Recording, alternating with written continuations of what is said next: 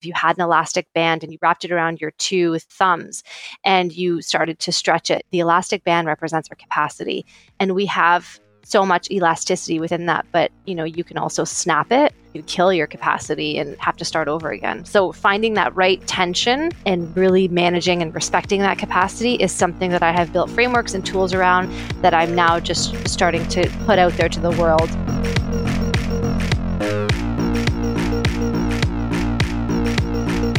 And here we are with another episode of Academics Mean Business. This is your host, Dr. Lindsay Padilla. Today, my guest is Melanie Sadka. Sadka like vodka. As you'll hear her say, I just have such an affinity for that because we around here say Padilla like tortilla. So we have Melanie Sadka with us today, and she is a professor of entrepreneurship, actually. She teaches business and has an MBA.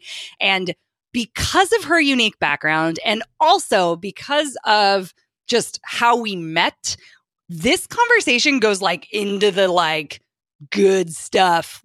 We're talking about where inspiration comes from at some point, and with her background in organizational psych, and it was just such a cool conversation. But also my fascination with her bridge, where she's actually teaching quote unquote entrepreneurship and is also an entrepreneur. And I just had to hear her perspective on the way, because I know for those of you devoted listeners, I know I've talked about the way that this digital entrepreneur space talks about college and how in many cases I feel like I have to defend it. So I wanted to hear her perspective on, she actually basically is a student and has bought many of the same courses I've bought, and she takes that knowledge into her classroom. And I'm like, so you basically represent what all these people say isn't happening, which is, people with MBAs are teaching old, outdated theories, no one knows what's going on. And it's just not true. And so for the first time on the show, I've had this person who actually is bridging both worlds. And so we got into it, man. We talked about higher ed,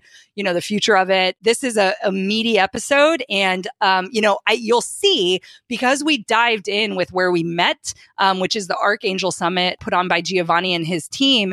And we'll link to that. I also gave a 126 talk and was on the stage, and she alludes to it at one point. I'll definitely link to that as well. But yeah, because we started there, I didn't ask my typical first question about what's your background? What's your CV? We just went into it. And so it's literally as if we just were hanging out and talking about some issues that we were thinking of. And she also opens up and is vulnerable in the beginning about, the ways she doubts herself, which I always appreciate it because I definitely, can associate with that. So part of me is just I almost couldn't even take notes during the interview. That's how into it I was. So I really hope you enjoy this episode and you enjoy Melanie and her work. I think you will really connect with her. So enjoy this episode. Yay! I'm so excited to have Melanie Sadka on with us today in Academics Mean Business. Welcome, Melanie. Thank you so much for having me, Lindsay. This is so fun. So Melanie, I always love to say, if I know people personally and I've met in person, I love to say how we met. And we met at Archangel, we did, which is an amazing platform that Giovanni has put together. And you've been involved in that program for a while, right? I have. You probably know more about it than I do. Well, yeah. Yeah. Why don't you share a little bit? Because she was a host you were kind of the MC of a workshop that was kind of connected with the Archangel event. If you wouldn't mind sharing a little bit about it. I totally love the experience and all the people. So when Melanie introduced herself and was like, oh, I teach business and I run, I'm an entrepreneur. And I was like, oh my gosh, we have to chat. We do. It was, I think things are meant to happen and you meet people in your life that you're supposed to connect with. And, I don't need to tell you much about that. But the Archangel is a really special event that Giovanni and his team puts on. And I've been involved for the last 3 years. So, I attended the first one 3 years ago, was blown away. Some of the biggest people that I follow were all there on one stage. Yeah. Was that the first one or the first big one? I think it was the first big one. This was Robin Sharma, Gary Vee was there, Seth Godin was there, JJ Virgin, all these, Gretchen Rubin. So all these wonderful people on in one day. It was, I took notes and notes and notes, which was fantastic. So then I became a lifer immediately because it was just so inspiring, and just the vibrations from all the like-minded people in that room. I had never experienced that before. And so just, kept following, kept in touch. And I wanted to do something. I wanted to how do I get involved? And anyways, Randall and I, another Archangel member. I met him. We came up with this 126 talk, which you so beautifully and amazingly got a chance to do your 126 talk. So that was fantastic to be able to contribute that way. And then I said, what else can I do? And Giovanni's like, hey, I have this role I'd love you to play, and you can be the MC in the Friday VIP room. And I was like, are you sure? Are you sure? That you're asking me that? And he's like, yes, let's do this. So it was such a fantastic experience to be again in a different format. He's so generous, right? You know that. He's such a nice guy. Yeah. And so that's really, and then you spoke, which was awesome. You did such a fantastic job.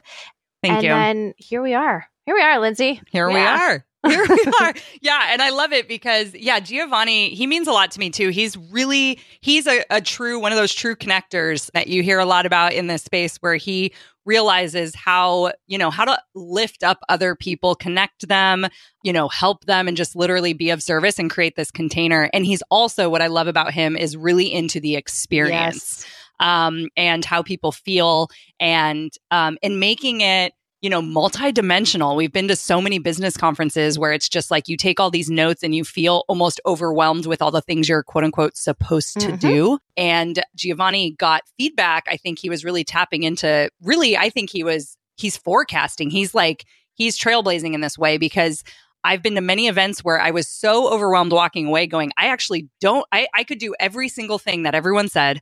They're amazing, smart people, but now I'm frozen and I can't do the next thing. And that was scary for me as an academic too.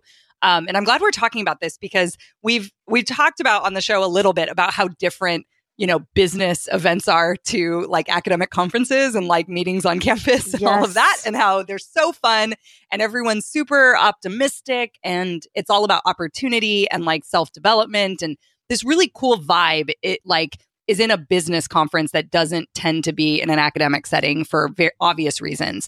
But I've never really thought about now how we can up-level the business conference until I attended the Archangel Summit. And so, having you on and really painting this picture, I think this would be an event that people like us would love to attend.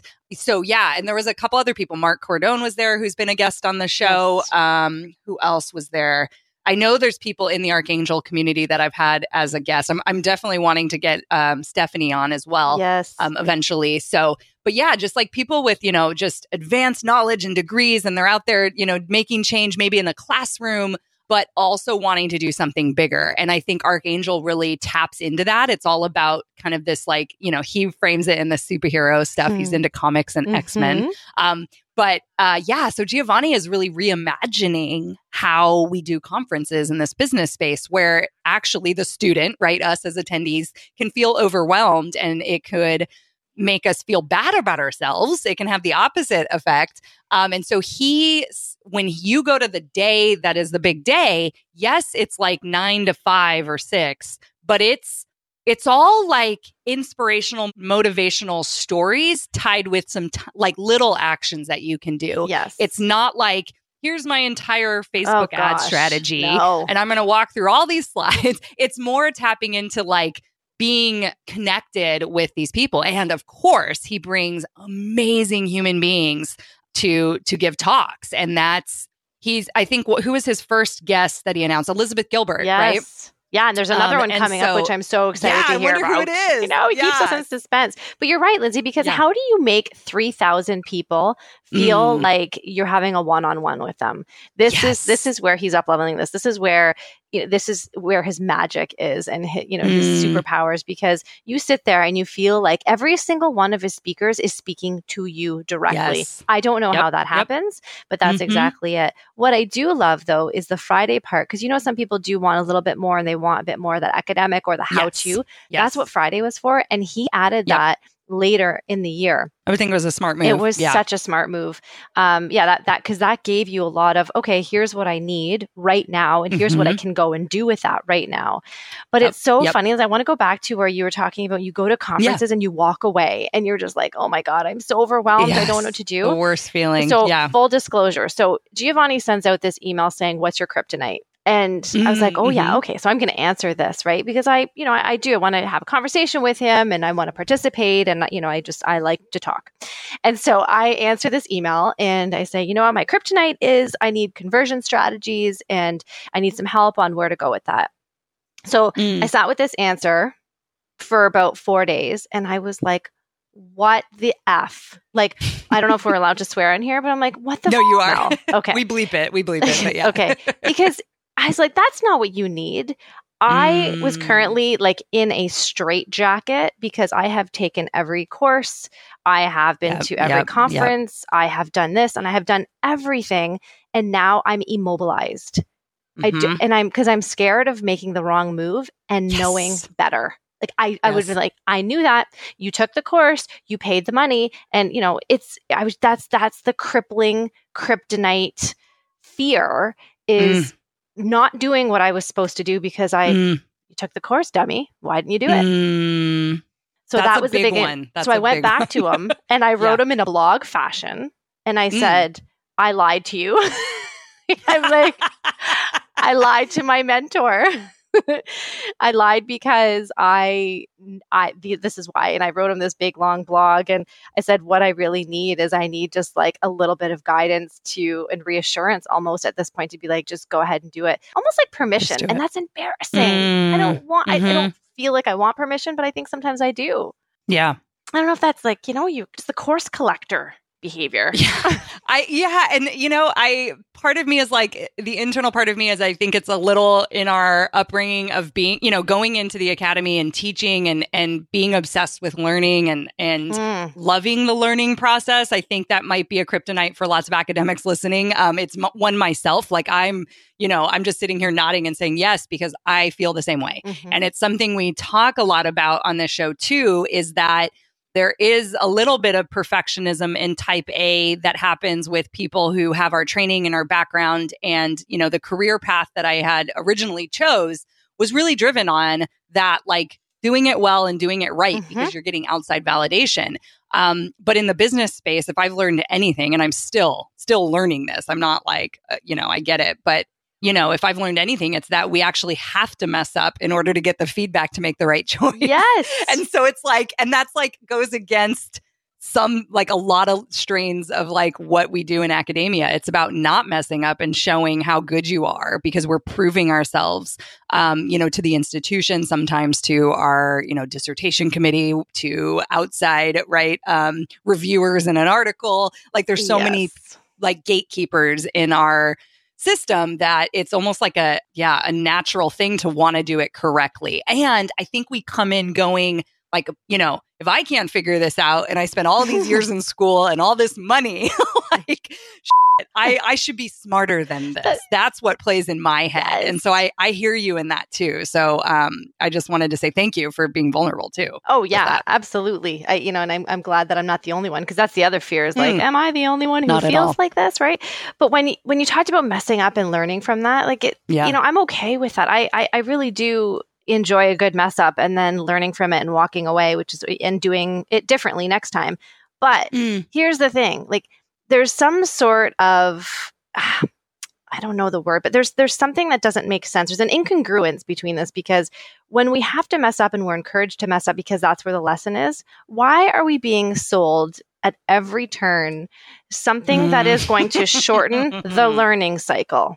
Right? Like there's always something like, I've spent 10 years doing this and I've made all my mistakes, and here, come to me and I'll show you how to do it properly, or I'll show you how to do it quickly, or I'll show you how to do it more efficiently. I'm like, but where's the learning in that then? Are we supposed to make... So I struggle with this concept. That's interesting. Yeah. I don't know. What do you think? What have you observed in this? Yeah, I think this is a great conversation, because I think the first part of what you said, being sold at every turn, I think that's also part of it, right? Like there's something around this like psychology of selling and the marketplace in general that feels a little unbridled kind of in this space that I'm also tapping into as well, like as a consumer, like as somebody who's buying lots of things. And so I feel that we're in a way looking for answers outside of us. And, if you're one of those people that kind of makes decisions quickly and doesn't really overanalyze and process. And that's how I am when I'm a buyer. Like, I'm like, oh, I want this, I'm going to get it. Like, Yes. And I don't really think about it too much. And it's almost like I had to learn how that was not going to serve me. And so that was part of my learning, was the buying. Mm-hmm. Now, some people probably don't have that, and it might be related to my money story, which is something I'm, working on as well. And, how I grew up and what money and like income and stuff means to me mindset wise, all of that. But, there is also just a little bit of people. It's funny because I teach people how to make courses, and there's this huge hypocrisy where people are like, I don't want to buy any more courses. And you'll see this. People will say, I'm on a moratorium. I'm not buying any more courses. And then those people are like, I'm going to sell a course. And I'm like, oh, but see, like, so you want to turn around and like make a course. So, I think it's a lot of that. I think the industry is maturing, and we're getting to a point where we're like, sometimes we buy things and it validates that we already knew it or we know enough. And that's a gift, right? Like we can talk about, is it a $200 gift? Is it like a $10,000 gift? Well, that's to be said. But I find myself in a lot of places, buying something and being like, oh, okay, I actually know how to do this. And this is a really successful course. And that's great. Like, hopefully this is helping people. I was a couple steps ahead, maybe, or like I knew a little more. And this could be course creators getting better at actually really narrowing down selling to the right student who's actually, this is the right step. And I think in this space, and this is how us as educators kind of come in and reflect, it's like, are you going, that's why we have prereqs. Like, that's why we like say, like, you have to be at this level, or this is how your writing competency needs to be, or your, math competency. And so part of me is like, we could get better to not just try to get every student and just sell to everybody no matter what, but like really nail even just the selling process, to ask the right questions to make sure that the person's actually ready. Because I've bought many courses just because they were on sale, or I was like, oh, I'll buy this in the moment. I'll use it. Yeah, like I'll use it in the future. And so then everyone's coming to me as a course creator and being like, oh, no one finishes courses. And I'm like, well, yeah, because people are just hoarding them with no intention of doing it yet. And exactly. So it's like, it's not really necessarily the teacher's fault that people are doing it, but it is in the sense from like the mix of like marketing and learning, just like what you're saying. Like, learning isn't solely, here's my exact template and I will save you time and money, which is a thing that you can sell and can help people. But like, are you giving them the actual skills to make decisions, in the future without that exact template? And that, I think, is lacking for sure. It's true. And it's hard to pivot from that point. I mean, we teach how we learn, or how we were taught, right? Like, that's a big thing, that. And so does your audience. But it's funny because going back to that whole validating thing, like that was what my master's was in business. Like I was in corporate for a few years. Then I went to do my MBA, and I'm like, well, that was a great $30,000 validating exercise, right? But it was still necessary, and I still got a lot out of it for sure. Yeah, I think when people, the purchase behavior, the psychology around that is definitely around, you can either have people looking for validation, you can have the motivated student, or you can have the lazy student. Yep. Right? The student who's like, yeah, I'll just get it, but I'm not going to be involved, and I'm going to sit here and criticize and critique from the background, right? So you have all these different students. So I love the prereq analogy that you put, because to selling business courses to being in academia, it's the same philosophy. It is. So you've done such a good job with that in terms of tapping into the whole, the psychology of people who need it, who want it, who will be committed to it. Your best students, right? Yes, that's it. Yeah, that's just like, that's the perfect term for it. And they're hard to find. And and it's not, people create courses too to make a quick buck. Of course. And people see through that. You've talked about that really brilliantly as well. But yeah, it's the best student. I mean, and the best student could be there to validate the things that they know. Maybe they do need a boost. Sometimes. That's okay. Yeah, and the motivate stuff. But yeah, I do. It's so funny with the whole validation. But my course, so I was in your course to develop a course, went to go launch it. I put the brakes on. I needed to think about it a little bit more, primarily because it is like a course that we deliver in an academic institution, but then there are also so many differences, and I hadn't teased out the differences enough. Yeah. So I love that. Yeah, my buyers were very forgiving, and they were like, yeah, no problem. And you had alluded to that too. Again, so you were 2 steps ahead, and you had a guest on that talked about people who were there ready to go and didn't care if you had anything done yet, but they knew they were going to get benefit from you. And they are so forgiving.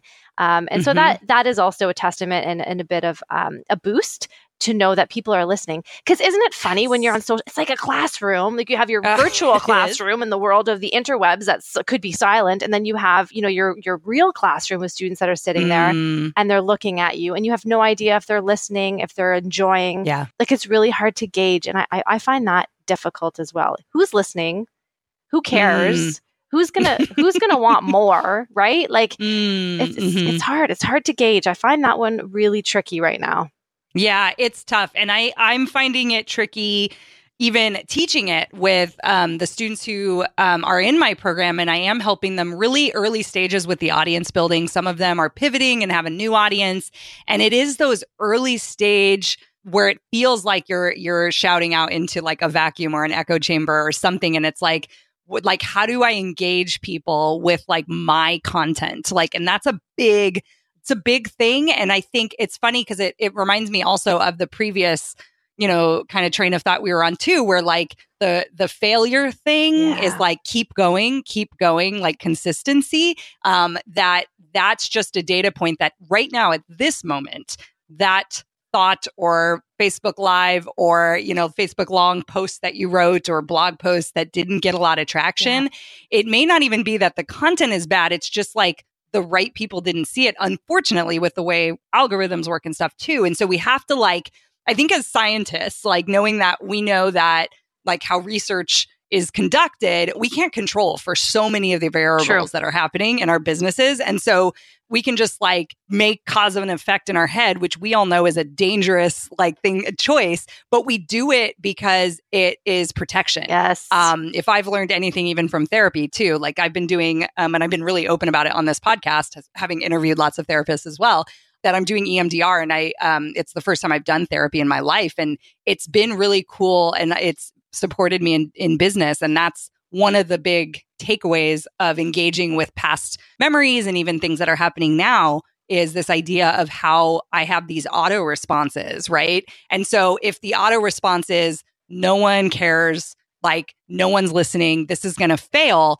the one post can just be oh, that's evidence. Because now you're doing the confirmation bias, which we know in research for sure. So it's interesting because it's I'm an academic and I can talk about and study this stuff. But when it's me and my business and my social media and my ass on the line, I can go into that same easy, just I'm the worst or I'm terrible, which isn't true. Right. For and sure. so it's, running a business has just been one of the most personal development, on steroids that I've ever experienced personally. Well, it just plays games with your mind. And that's the very nice way to put it. There's a very harsh way I could have said it, but we don't want too many beeps. But it's a complete, a complete mind game, right? Yep. In terms of what happens there. And, here's the self-talk that I go through when I publish something or post something or, and it doesn't get a lot of traction, is that you're right. Maybe the right people didn't see it. Because the first go-to, like you had mentioned too, is oh, the content sucked. It didn't resonate. Maybe it wasn't well written. Oh, how I'm embarrassed that is so detrimental to my brand. Right. So then you go down this spiral of I've just ruined my brand and people are going to think less. And then I think to myself, who the F are you? You're not that, big. And there are 7 billion people in the world. And because, there's another opportunity. There will always be more opportunity for somebody to see it if you post it again later, if you put it through a different channel, if you put it on a different time, right? So it's just, that's it. And that it's just using that methodology, but really yanking yourself out of that ugly place where nobody cares. this was brutal. This is really poor content. You know what's funny too? Because I used to talk about this teaching sociology. We talk a lot about like, I start with a little bit of psychology at the beginning of the semester, just to tap into like students' like perspective and worldview. Really important in, you know, grounding in sociology. But like one of the activities I had them do is, it's a great activity and my students love it. And I basically make everyone raise their hand and say, you know, how many of you have ever sped before and like, you know, gone past the speed limit? And they're like, you know, 90% of the students raise their hand. And then I was like, okay, cool. What are some reasons you speed? People are like, oh, like I'm late, or I got lost in the music, or, you know, I was zoning out, or most of the time it's like something like haphazard. Like I didn't realize it, or it was that time that I had to, right? Yeah. One person will be like, oh, I have a fast car and I like doing it, right? Of course. And so then I say to them, I was like, well, does anyone do it because they're an asshole? And they're like, what? And I was like, literally, like, are you riding around driving and speeding and going, I'm so mean and I hate everyone? And like everyone laughed. And I was like, isn't it funny that like, that's what you think everyone else is when have you ever flipped anyone off I love driving who's cut you off? Right. And so I say that to them and they're like, oh, yeah. And I'm like, and what do you think about them? Oh, they're inconsiderate of me. And I'm like, awesome. And I'm like, so this is actually something in psychology where we take what our individual experience is and we say that, oh, this is different. But for everyone else, they act a different.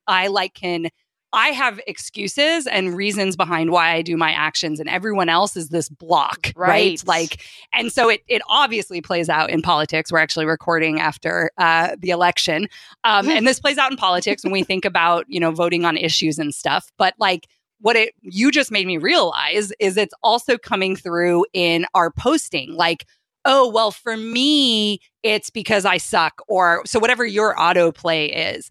But the other people, it's like, oh, that's cool. Like, I don't think I've ever gone to a post and said, I can't believe that person posted it. It's ruining their brand. And usually it's not because no one's talking. If I've seen someone make something that I was like, oh, really? You're going to say that? Okay. Yeah. And it's usually something a little like, you know, more damning for like who they are as a person and worldview than it is actual business.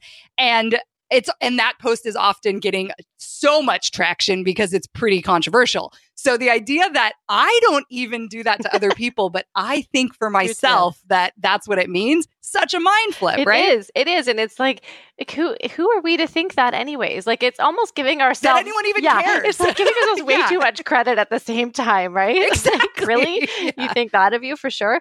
But I think, I don't know if it's the right theory, but is it the attribution theory that you're just talking about? If it was some form of that, I think I'll have to look it up. I was trying to remember what I call it. Like I can see my slide with like a speeding car. I think fundamental attribution theory. That's it. Yeah, fundamental attribution. Yeah, it's so funny how our mind goes to that, right? Like that's part of my organizational behavior course where we talk about that, right, with the students for sure. So good. Oh my gosh. Well, it's good. I love bringing out the nerd stuff too, because then it's like, oh, because like we know cool stuff like that other people don't. And now that I'm thinking about it, I'm like, oh, that might actually be really helpful to talk about in BBB. Well, there you go. Like when we're sitting alone by ourselves and judging ourselves, like, and recognizing what biases are coming into play. A lot of people talk about mindset and self-talk, but like, there's like real psychological research on this. And it's important that people know that. Sure. Oh, absolutely. You know, it's funny when you say sitting alone and thinking, I mean, where do you get your biggest, brightest ideas? Is there like a particular room, space, time of day, or activity where you're like, I got to write this down, or I'm going to record this right now? Yeah. Is there a pattern to this? I don't know. I live in a studio right now. It's a big studio. It's not like tiny. It basically is a 1-bedroom kind of studio. But so it is one time in my life where I feel like I don't have a lot of spaces that are separated. I've lived in houses and all this stuff where I could go to a room or like a part of the house. And this is a smaller space. I'll say that. Or it's all visible. It's hard to explain. There's no like dividers, right? It's all open. So I don't get it at my desk. I will tell you that. Right. And I'm definitely one of those, I don't know if you know the Kolbe with like your work too. Like, so I'm like super high quick start, right? Okay. And it's really important for quick starts to be able to have enough space to, if they get this idea, I almost become obsessed with it. And if I lose that juice, then I don't it just goes away. And I try to hold on to it. And I have all these files of like inspiration, but I never have that time. And I learned that probably last year in my business. I started to realize that I had coaches and stuff, and people say like, you need more white space in your calendar because, you know, things will hit you. Things will hit me sometimes, you know, at any point in the day. And then it's like, I wish I didn't have these calls. Like, I just want to make this right now. Yes. And unfortunately, and so that's part of why I changed a lot of my business model away from doing one-on-one where it involved me and calls because I wasn't creating. So yeah, I know that didn't totally answer your question. I think it happens when I'm least expecting it. Yes. And that's key, right? For sure. I love that. And I'm glad you said that because I feel guilty too, right? When you have like these calls and you have these things like, you know, that you're just in the moment, like you're like, that's it. I have to clear my schedule. And I think that's I wish I could drop everything. Yeah. And I think that's a symptom of, and I say this, and it's not an excuse or, you know, for the way that I actually do things, but I soak and soak and soak. And my best work comes out at the 11th hour. Like 90% of the time is what happens under pressure. The stuff I come out with, like, you know, I am going to toot my own horn. Like it works. It's brilliant. It's one of the best stuff that I come up with. The only thing that happens to people like me who work like that is that if, you know, shit hits the fan at the 11th hour, you have no contingency. Like you're down to the wire, right? True. So, and you're like, why did I do this to myself? Exactly. But at that point, like that, it's just the adrenaline. It's the adrenaline, you know, the soaking that just gives you that. It's like a diamond. Aren't diamonds created like with tons of pressure in the rough? Yep. That's exactly how things happen for sure. I love that. It reminds me what you're talking about, and I don't know if this is true for you too. It reminds me of actually being a student, like a grad student as well, and like waiting to the last minute. But because I've read some interesting stuff on procrastination as well, that like procrastination isn't actually a bad thing. It's the way we talk about it. And that some people's brains work in a way or they've conditioned themselves or whatever their process is that they've created is the stewing is happening in my brain. That's kind of what you said. Yes. Stuff is happening without me even really trying, right? I'm putting things together. I like sitting with information. I like collecting information. Yes. I think that's part of being an academic. And then when I actually dedicate the time and sit down and do it, and sometimes starting is the hardest thing, but when I do it, it like comes out and it's like, this is genius. Yes, it is. And you're like, where did this come from? And it's like, oh yeah, because Lindsay, you've been stewing for a while. And that's how I relate that actually to how I did my research, like to how I did some of the, you know, assignments I had to do in grad school. So do you liken that to, is it we chose the academic path we chose because that's how we did it? Or do you think the academy had some impact on us being able to do that well and work under pressure? Oh, fab question. I think so. I think it's personality. So I'm a big fan of the personality styles. I study that. That gets it's part of the foundational elements of a lot of my frameworks. But I think that cool. As I don't know if you know your Myers-Briggs personality style. Yes, I do. ENFP. Perfect. That's what I am. I thought that's what you were too, right? So yeah, of course we are. so many entrepreneurs for sure. Yes. Oh, for sure. So then the ENFPs, that's just a symptom. That's just exactly how they operate.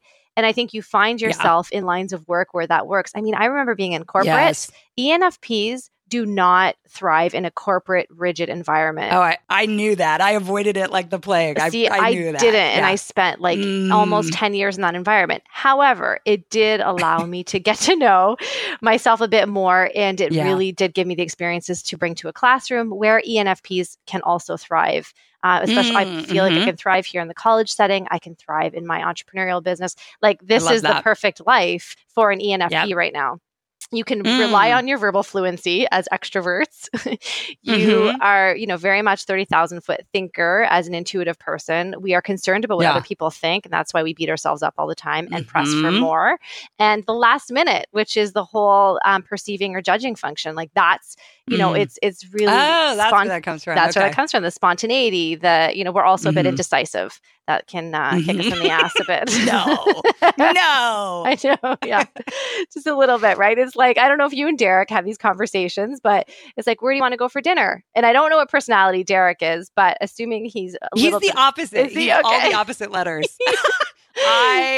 ISTJ. What is it? ISTJ. That's what he is. Yes. And so my husband's the opposite except for the extrovert. So we fight for airtime. Oh, funny. Yeah. So that's an interesting one. But so be like, where are you going for dinner? And, I'll be like, I don't know. He's like, well, would you like to go to like this restaurant or this one? I'd be like, I don't know. I feel like this. He's like, perfect. We'll take, this exit. And I'm like, no. I want to go to the other one. So it's exactly what happens with our types. But we're fun. That's so funny. We're so fun. Yeah, exactly. And I think the awareness of it too, like Derek and I mean, we're literally opposites. Yeah. And it's actually cool because he just joined my business at the beginning of this year. He also professor physics, of course. That makes a little more sense. Yes. Yeah. So he took off when I took off. Like we both left at the same time, but I brought him in the business more like formally and more like full time this year. And it's perfect because it also relates to what's the rocket fuel visionary integrator? I don't know if you've read any of that. The EOS people. Yes. The entrepreneur. Yeah. I don't know. Yeah. So he's very integrator-y, right? Like the step-by-step methods and process. And even today, his job right now, we're getting a webinar live, is like ActiveCampaign, talking to JetWebinar, talking to ClickFunnels. It's like the worst. It gives me hives. Yes. And he's the detail like stuff. The details stuff. The details, yes. Loves solving the problem. Here's the funny thing. He's like, Lindsay, so ActiveCampaign won't send the 15-minute email because what if someone joins? And he's coming up with the scenario. And I'm like, cool. Let's just send them an email when the webinar's live. So if they don't do minutes, just make it an hour. And he was like, okay. And he goes, and sure enough, 2-3 hours later, he comes back. He's like, yeah, so it definitely doesn't work. And I'm like, so you didn't listen? You didn't let me? And he goes, no. And I go, you just love solving problems. You don't even care that it has to do with my business. Like, that's right. It's not about the answer for my business. It's like he just loves solving problems, which is great for physics to keep, that brain going. But it's also good for business because what happens is he's actually, if you've caught his videos, he actually teaches people really well how to use tech. Yes. And most of the tech products, they don't have good libraries on like actual problem solving. Like he has that skill and I do not. And so it's so cool to be running a business with someone that's opposite because I feel like we can just say like, oh, he can call me out and I can call him out and be like, cool. Next time, don't waste 3 hours just because you want to figure out the thing. Like, move on. I love it. And like, come back to it later. You can still like try to figure it out, but we got a lot on our list, And so that self-awareness is big. And I think we've learned a lot in business. Obviously being in a relationship together and running a business is not a joke, but we're he learned more about me instead of being like, oh, why does she do that? It's like, oh, she does that. I do this. And so then it's even like made that even stronger. Like instead of just being like, oh, I accept her for who she is, it's more like, oh, that's why she's making that decision. Yes. And it's like, and now he doesn't have this like, that's so weird thought process behind it. No. Well, it's so cerebral, it which is nice because sure. And when it's that way, then there's no assumptions and there's a better understanding. It's understanding why the person behaves the way they do. And that's, that's part of what I do as an entrepreneur in terms of one of my course offerings outside of academia is the whole soft skills trilogy. Yeah. And so there's with my business partner as well, or my business collaborator, what we do is we come together and we launch this because people come to, to coaches and to different seminars and workshops to understand how to work with difficult people. When in fact, it's not necessarily difficult people. It's just the friction. Yeah, exactly. It's like, you're the difficult person, likely. This is going to be counseling you today. But it's just understanding why that friction exists. And we've worked with companies where, there's polar opposites work together and they're not in a relationship. So they don't have to get along. Their marriage isn't on the line for this, right? So for sure. It's just so eye-opening. And we give people examples as to why they behave they do. What kind of data do they like and trust? Like you and Derek and my husband and I would rely on different data. And just exactly in terms of making decisions. And we will make decisions differently as well. Like the whole feelings part of our code or our personality type is based on people. Whereas our husbands would go data 100% first, but you and I would be a little bit more inclined to think about the people involved. So that's a huge breakthrough for people because they just don't get that. So and it's funny that you and your husband are into business together. This is like a secret dream of mine that like Chris will quit his principal job. He's a principal at elementary school, trying to become administrator of the school board. Yeah. But I'm like, he's coming with me in 2 weeks. I have a facilitation gig for Empowered in My Skin. It's a seminar that I've been doing for the last 3-4 years. And I'm like, hey, cool. You want to come do this with me? And he's like, no. Absolutely not. Right. And I was like, but why not? He's worried about being sucked into, it sounds like. Yes. And I'm like, maybe if he knows more, he'll want to join. Well, yeah. And he knows so much about it, but he actually agreed finally. So he'll be coming with me on stage. Oh, yay. And doing 20-minute, but it's about that. It's about the personality piece and understanding how to reduce friction between anybody. And that's huge. I do this with my students. I love that. I do the whole Myers-Briggs. It's an hour and a half because just like you said too, it's the soft skills and bringing that self-awareness to students. I spend 6 weeks on mindset and really understanding, getting them to understand. Oh, that's huge. Yeah. Yeah. And what personality style they are, why they might have these tendencies. What class is this for? Well, this would be for entrepreneurship. So it would be an intro to entrepreneurship, organizational behavior. Awesome. Most business classes, this would apply because you need to know about your own tendencies and other people's and how to get along. So I have to ask you, because this comes up for me. I just recorded an interview last night with a podcast that does health education, like for health educators.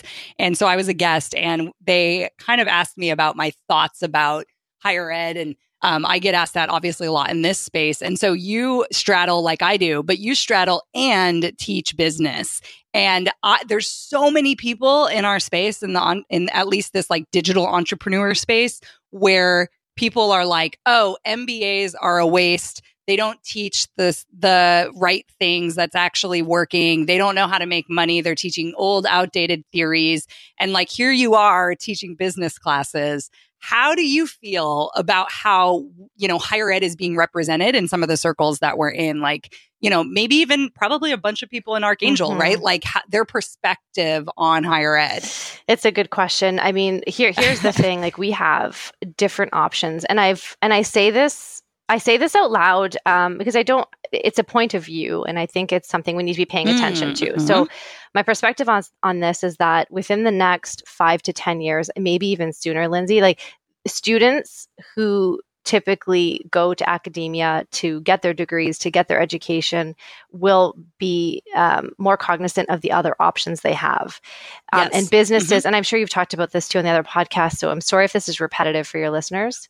Oh, no. Well, that's me being a guest on a different one. Yeah. So I'm bringing it, here. Sure. Yeah. And I think that, they will be cognizant of what they need in just-in-time learning versus committing to the 2, 3-year, 4-year programs to get the certificate. And, in complementary to that, businesses will also start to pivot and require potentially different type of training, which may not be the, formal institutional training. So, which Google is doing and lots of very popular tech startups and Amazon, well-run, Facebook, and Google all have different hiring criteria. Well, they have different hiring criteria than the typical academic resume. Yes.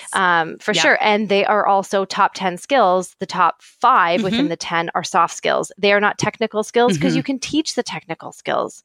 Right? They'll teach them that. They're better at that than we are at teaching that stuff most of the time. So, again, like the whole thing, like, this is when I started to think about this because Marie Forleo, you've mentioned her as well. She has a B school.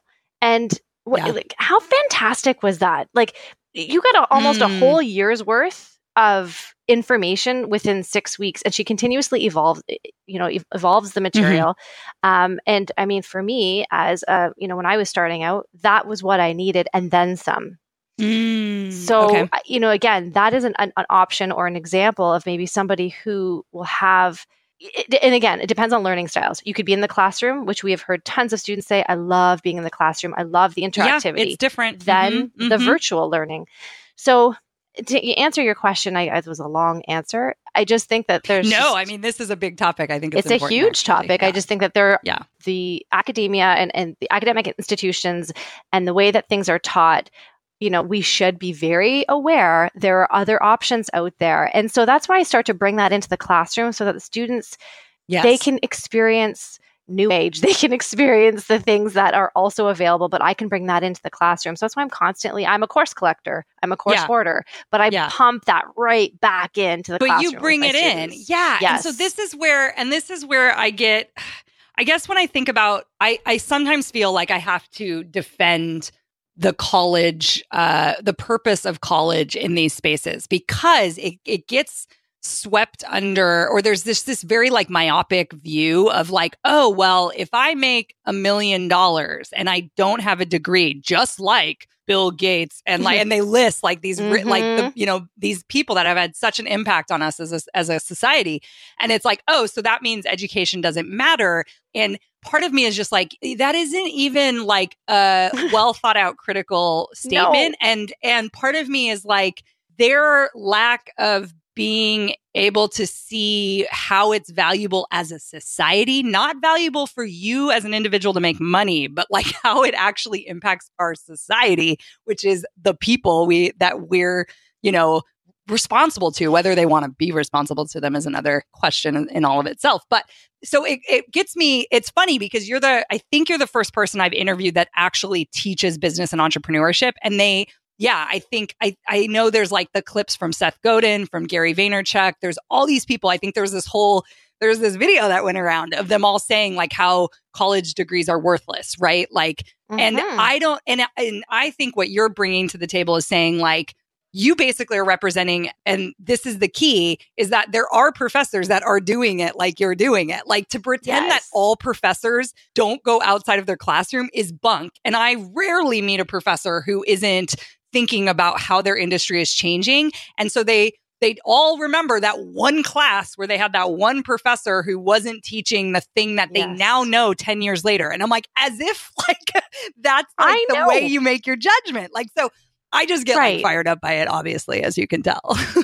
No, and you're absolutely right, because I mean, I love my professor job, and I get asked a lot of time, are people, from people saying, "Oh, are you going to quit that and go full time with your business?"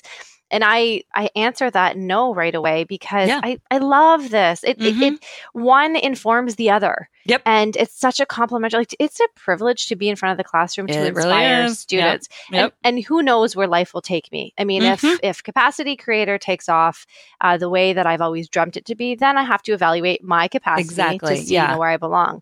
But even just back to your original point in terms of, we place so much emphasis on like Bill Gates doesn't have an education. Yeah. Zuckerberg never finished.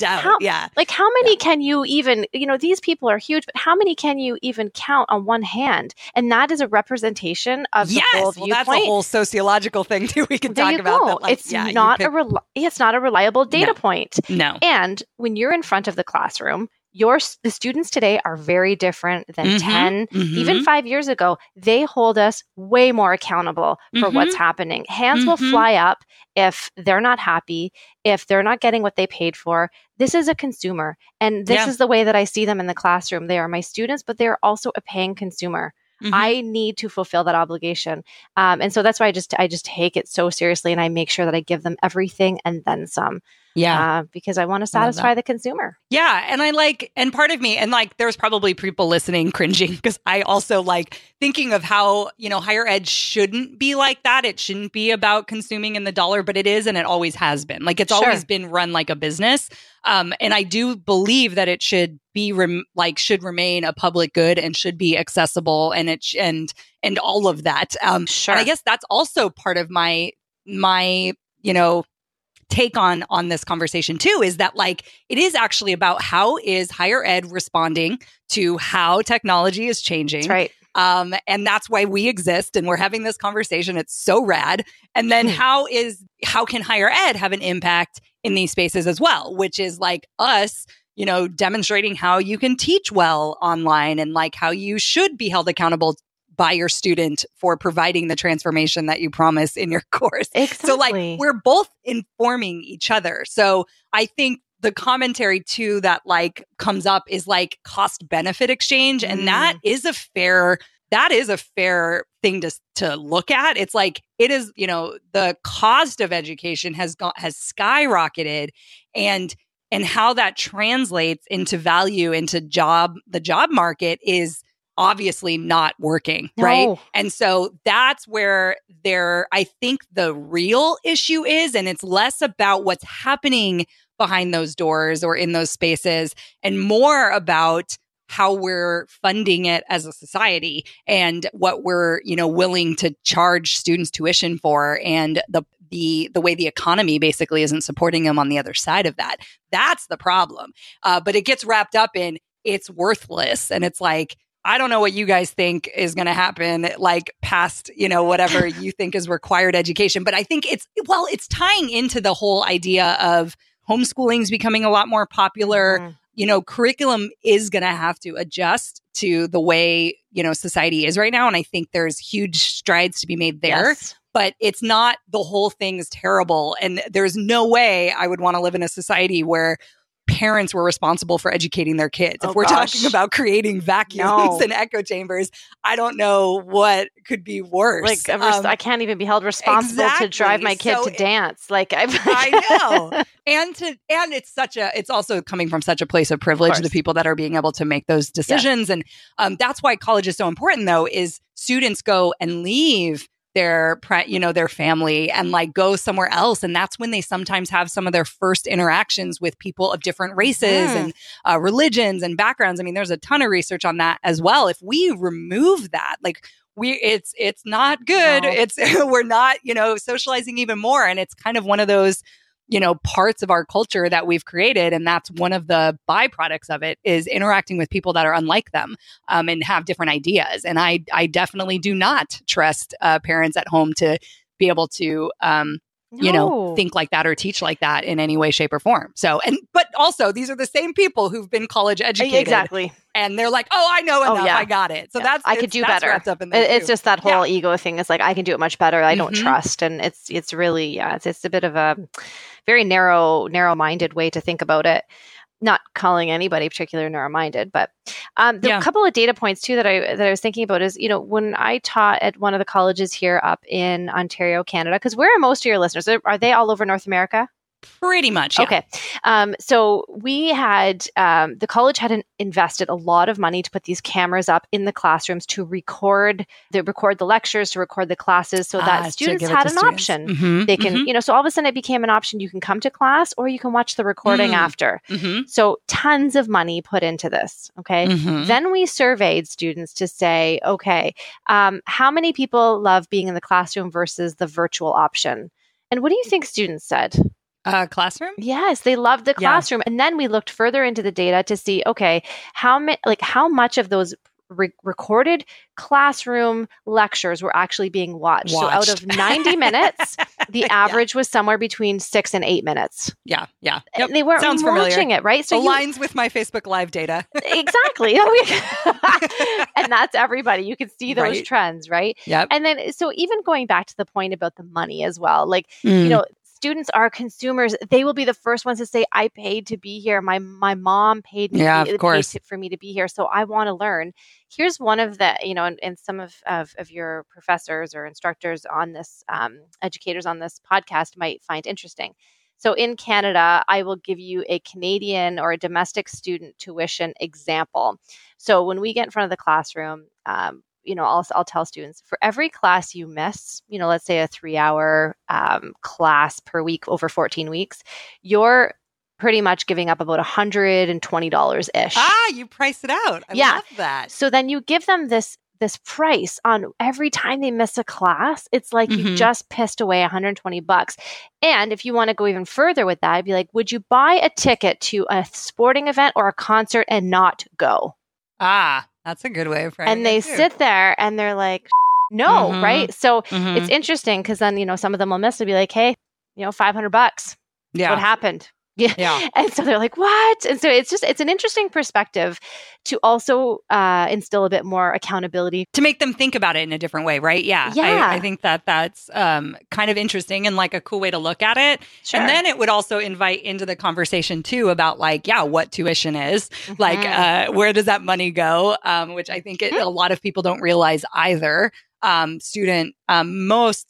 Most professors, I guess, if they're paying attention, might know that kind of stuff, like how the school's budget is set up. But like most of my students too, I was always trying to shed light on the idea that, hey, I get paid differently than so-and-so. Have you ever taken a class with them? And they're a part-time lecturer, right? And they're like, oh, I thought you guys were the same. And it's like, yeah, we are the same, but we're not, unfortunately, at the way the school treats you. And the students had no idea. They're like, wait, what? Because they think you have doctor in front of your name. That's right. You guys must be millionaires or something. And so just like even shedding light on the discrepancies there, I think is important for us to, so students start to realize like what they're signed up for and what they're participating in and why. And me teaching at a community college, it is, it's such an important layer of the academic system, especially in the United States, where it's open to anyone. You don't have to get in. And in California, we have still one of the highest subsidized. So it remains relatively cheap. Right. And lots of people are making that decision to go there and then a 4-year to get their terminal in order to save money. Right. And so the community college, which used to be considered non-traditional, and then the students as a part of that institution were non-traditional, it's starting to flip. It's just under the 50% of the school of kids in the US that are enrolled in education right now, like just under 50% are a part of a community college system and not in the higher ed. And so just even that was in my research of community colleges was part of my dissertation. So it's changing and that's where I think it's cool is we can actually help like higher ed make some of these decisions around how they're going to be available to students, how they're going to be accessible. And it's going to be more virtual and it's going to be maybe, deciding to bring in, Gary Vaynerchuk to teach a course or something. Sure. Who knows? I'm sure that's like a whole other, maybe he'd probably sit there and laugh and be like, yeah, give me, $500,000. Exactly. I'll do it. Yeah. Right. And he'll probably get it. And then that'll be a huge controversy. So there's oh my gosh. Yeah. I mean, I think there's going to be some interesting decisions being made. They're already being made. I think the for-profit, stuff that happened that was going around the recession and all of that, I think shed light on it is a little dangerous to just like let people just determine how they're going to charge and, where the government funds and subsidizes. And that was a little scary time, but like we've learned from that too. And it's like, I remember thinking at the time, because I was, a brand new bright-eyed and bushy-tailed, adjunct at that time at the recession. And it was like, you could see the community colleges going like, oh, we can't offer more online classes. And in fact, actually, we can't offer enough classes for the amount of students banging down the door because they're in between jobs now with the recession and unemployment was so high. And so they couldn't serve them. So what did those folks do in those situations is they basically signed up for loans for these for-profit institutions that promised them degrees quickly, faster, all that stuff that we were talking about at the beginning.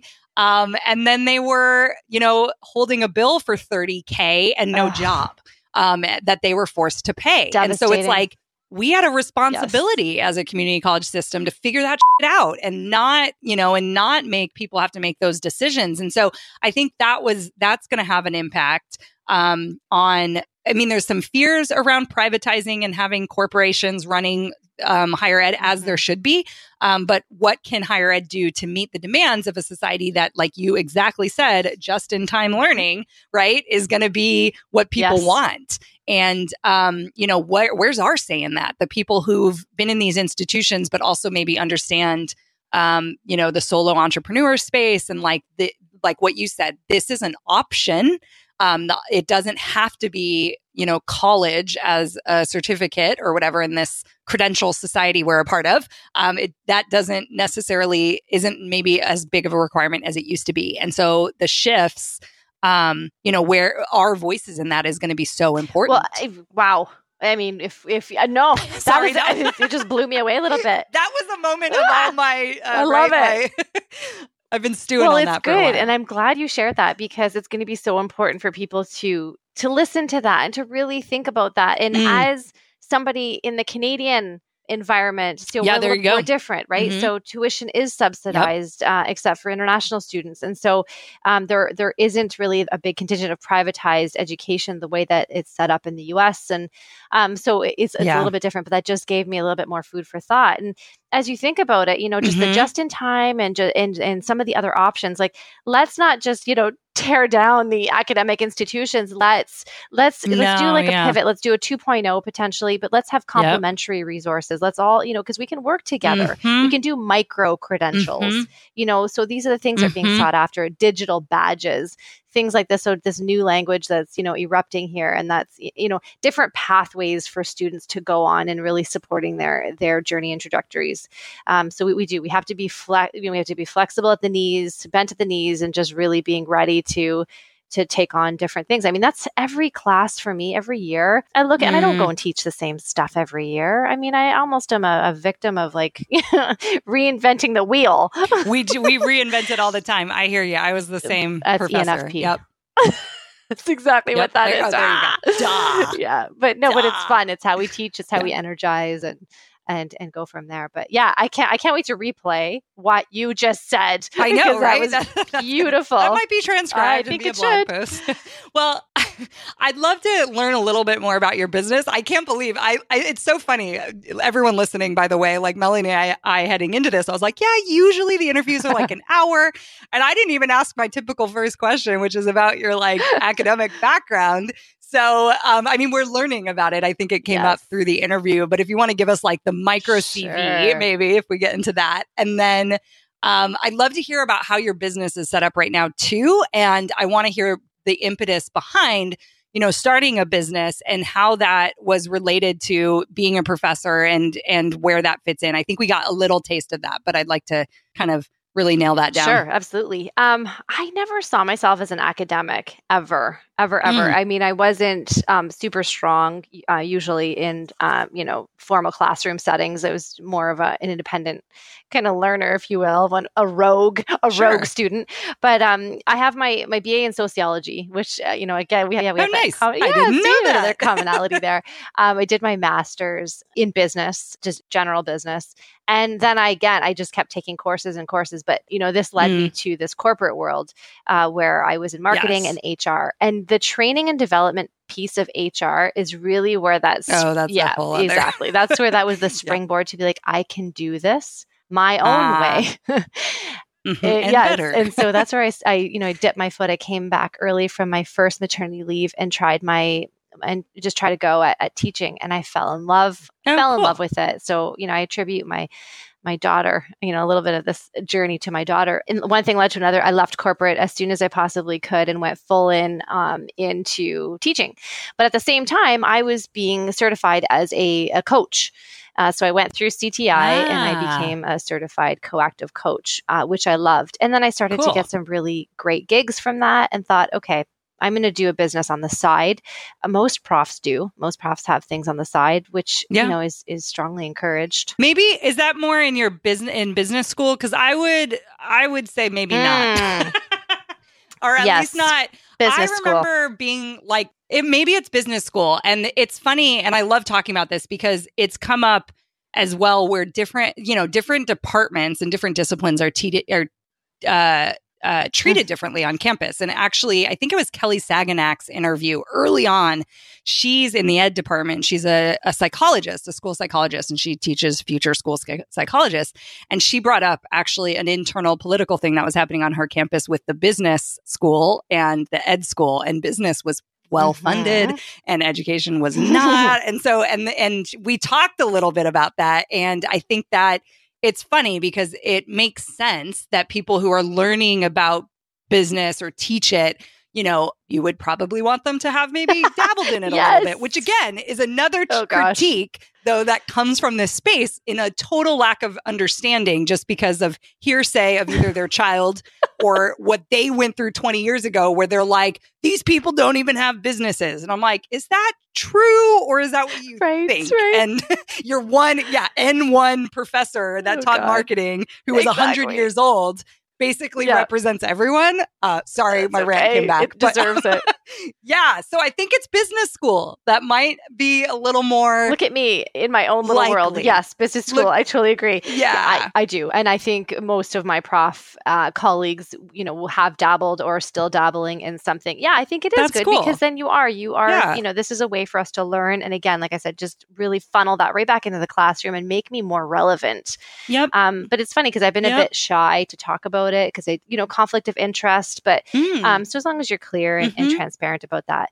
But so that's a bit of my trajectory. Isn't it funny? So the speaking, the teaching, and the learning. So training and development in HR corporate was the big, I guess, the impetus for me to just go and teach, but then also open up my own business. But I've pivoted within my business too. So really focusing on, I was delivering a lot of workshops on Myers-Briggs, and I was doing 5 dysfunctions of a team, and I was doing a lot of those prescriptive or prepackaged courses.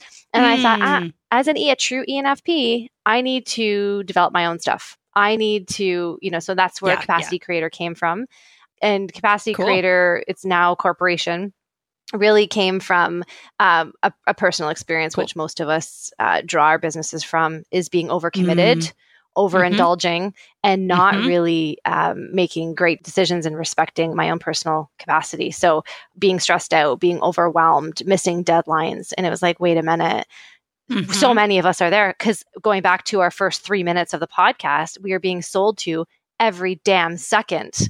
And how do you make decisions without being impulsive and without being too analytical at the same time, right? So just quickly for your listeners, I mean, the capacity piece that I really help people understand is if you had an elastic band and you wrapped it around your 2 thumbs and you started to stretch it, the elastic band represents our capacity.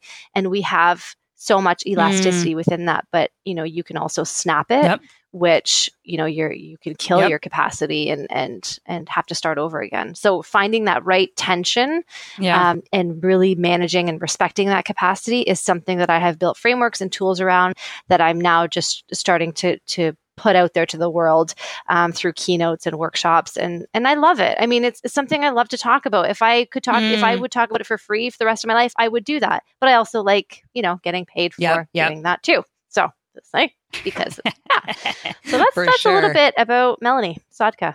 Cool. When did you start? So Capacity Creator is, the framework's coming out, this course is coming out now. What is your business? Like, how long have you been in business? You brought up B School. What were kind of some of those? I do like to paint that picture too, like some of those early decisions you made around, like, what were some of the first moves? And so you probably, I'm assuming, started some sort of coaching practice on the side when you were certified. And if you want to just kind of share that, like how it's changed and what your income streams are, because I think that's also just always really fascinating to me how people's businesses shift. For sure. I mean, the coaching practice started, I was doing a lot of facilitation as well, just because, I had those skills. Naturally. So, and I'm French, I'm bilingual, so I speak French and I speak English. Oh. So, I didn't know that. So I really got a taste of this facilitation piece when I was flown up, North Quebec. And I did this 2-week facilitation, which was fantastic. Then they were wanting me to go to Africa and then South America. But I had a little person growing inside of me, so I had to decline those bigger opportunities. But, from that came coaching, and coaching one-on-one, which, you've heard a lot about too, is difficult to manage. And it's hard to make a true living and do what you love through that. So then I pivoted from there and started thinking, okay, what kind of workshops can I get into? Well, I was trained in Myers-Briggs. I was trained in 5 dysfunctions of a team. I was trained in emotional intelligence. So then I started to create workshops and seminars and facilitation opportunities around that, which was great. And that creates some great income. Still teaching. And then I said this earlier, I got tired of facilitating other people's material. And I really wanted that. I wanted to focus on my own. So I created my own and, shared it with people, obviously with hesitation, because you're like, please don't, say it sucks. And I've seen how it's transformed people's lives in terms of they've pivoted in respecting their capacity, in finding that right tension, in understanding where they need to say no more often. And so I've been hired for many keynotes and many workshops and many facilitation, doing my own stuff. Yay. And Cool. you get to continue to research and write. And I have a podcast called Capacity Creator, which you are going to be coming on shortly. Yes. So we can talk about that. And then it extends to financial capacity. I can't wait to get going on that one too. Ooh, that's a big one, Melanie. I got little goosebumps on that one. See, I know we all do, because good. it's still such a topic where people are like, I'm going to talk about my finances. I'm doing fine. I'm doing okay. Yeah. Yep, everything's good. No, it's fine, not. I'm fine. Yeah. You know, my husband's like, are you done spending on the courses and on this and on tools and on blah, right? And I'm like, but I need it. Yep. So this is going to be a great nexus between, personal capacity and business and financial capacity. So I love that's where I'm headed. And we teach what we most need to learn, right? Yes. Like, I'm a student of my own work. Yep. And me too, man. Me too. Yeah. I love it. Super cool. Well, that's awesome. I love, so what's your vision for like your business? So I think I've heard a little bit now. So we're going definitely into finances. Are you maybe hosting retreats or I could see you running a conference, us talking about that, events. What are you thinking? What's a Capacity Creator look like in the future? It does. It definitely looks like events for sure. And a conference, again, people still love to get together, right? So so that's definitely in the works. They love the classroom. They do. They do. And the data shows us that, Lindsay, right? So so events are definitely in the planning stages for 2019. I also am dabbling with actually license, like a kind of a licensing. Oh yeah. Deal with the frameworks and some of the tools for coaches and for people who want to use this stuff, in their own coaching practices, in their work. So that's also in the works for 2019. Cool. Yeah, and beyond. Yeah. And of course, that's keynotes. Going to be fun. Keynotes and workshops. I love this stuff. Cool. Yeah. I want to talk about it. Awesome. I love it. So I like to end kind of thinking about maybe you're like, what's like one thing you wish you knew? When you like set out to, start your business maybe, or, when you were making a tough decision around something, is there any kind of hot tip or advice that bubbles up when I say that? Oh my God. This is going to be lame-o. Are you ready? Usually the lamest ones are like, actually, that's real. Yeah, go for it. It's just trust the stuff that you know, like enough. I love that. Trust what you know already and stop. Like you and I are creating courses. So I'm not discouraging people. This is where I kind of feel icky about this too, but I'm like, we have stuff when people will need it, they'll buy it. But when just stop signing up for it and stop buying additional stuff. Sit down with the stuff that you have. And this is where I wrote to Geo and said, like, I'm in a straitjacket because I have overpurchased and now I don't know where the hell to begin. And so I need to sit down. And here's the other mind-blowing thing for myself anyways. I was like, I have created a learning plan for myself on, in terms of my business. So if I look at my business goals and what I want to achieve this semester, this year, I have created a learning plan so that I know what milestones I need to hit and where I hold myself accountable. Totally necessary. Yeah. And no one, you can only do that for yourself, right? Or maybe a support of a mentor or something that knows that that's what the game plan is, but it's not buying more things or getting in more information. I think, no, that's not lame at all. And in fact, I think underlines like what most people say. And in this space, I think academics we're really comfortable learning and processing. And then it's like, okay, action time. And if we keep doing it when we're a little uncomfortable and we don't feel 1,000%, that means you're exactly supposed to do it at that moment. Right. That there is no perfect moment to wait for. Yeah. I think it's great advice. Oh, okay, good. And something I also, by the way, need to hear myself. So we just need to remind ourselves that almost every day in this space for sure. So thank you. You're welcome. I think just things keeps accelerating quickly. And I think as learners, as lifelong learners, we're just aware of all these new things that we think could accelerate the business, could make the business better, right? And if we're not taking... It probably will. It probably will, yes. But if do you have the capacity, right? I love it. But you're using it already. Yeah. It's awesome. Yes. It's funny because I'm in a peer-led mastermind, and that's why masterminds are so nice, and especially if everyone just kind of agrees and no one's really, I don't know, whatever, charging $1 bajillion for it. We're all just in it because we care about each other and we care about each other's opinions. But what is so important in that mastermind is people reflecting back to me, things that I'm not seeing, but that I'm easily giving to someone else. And one of the big ones is most people are making decisions. Should I do this person's event or mastermind, or should I buy this product? And we'll ask each other that.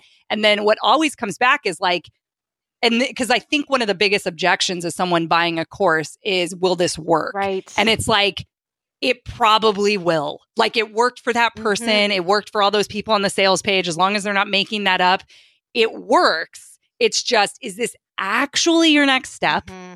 Is it diverting away? Do you know what your vision is? Is it actually accomplishing your vision? Or are you in not taking action mode and just trying to distract yourself from actually moving forward? And I think, and again, I have to keep reminding myself, and I have, people in my corner that remind me, but sometimes it is the next step. Yes. And then when it is, it feels awesome because your head is down and you're just applying the system and you're that's our goal. And so that goal setting and the ability to, basically set up our capacity to be able to go, that's my next move. Then you have this empowered student like we were talking about. And so, I think I'm lots of stuff are coming together, I think, for me in my own head about this conversation that we're having. Amazing. But thank you for that. Welcome. And I love your brain. I love how it works. Thanks. I love yours too. So fun. So where can people find you? Where are you hanging out? If they want to chat with you more and get to know you. For sure. They can go to capacitycreator.com. They can come to the Capacity Creator Facebook page. Yes. Yes. They can come to my Instagram page, which is Melanie Sodka, with an S. With the T? No T. See? Okay. That's scratch that, guys. Yeah. Sodka like vodka. And Sodka like vodka. Yeah. And then Twitter too. So at different points to come and reach me and then have a chat. I mean, Lindsay too, if you have anybody that would love to come on the podcast or you think would be a great for fit, sure. My gosh, I'm always taking names and looking at interesting people to come on and have a good conversation with. Yeah, well, you're an amazing. You were interviewing me at the beginning. I was this is fun. I love it. Yeah, so this has been great. I could talk to you forever. I think I say that a lot on the show, and that's why I started exactly. it. So, yay! I look forward to hanging out with your folks too coming up, and so I will see you around. Thanks for stopping by. Thanks for having me.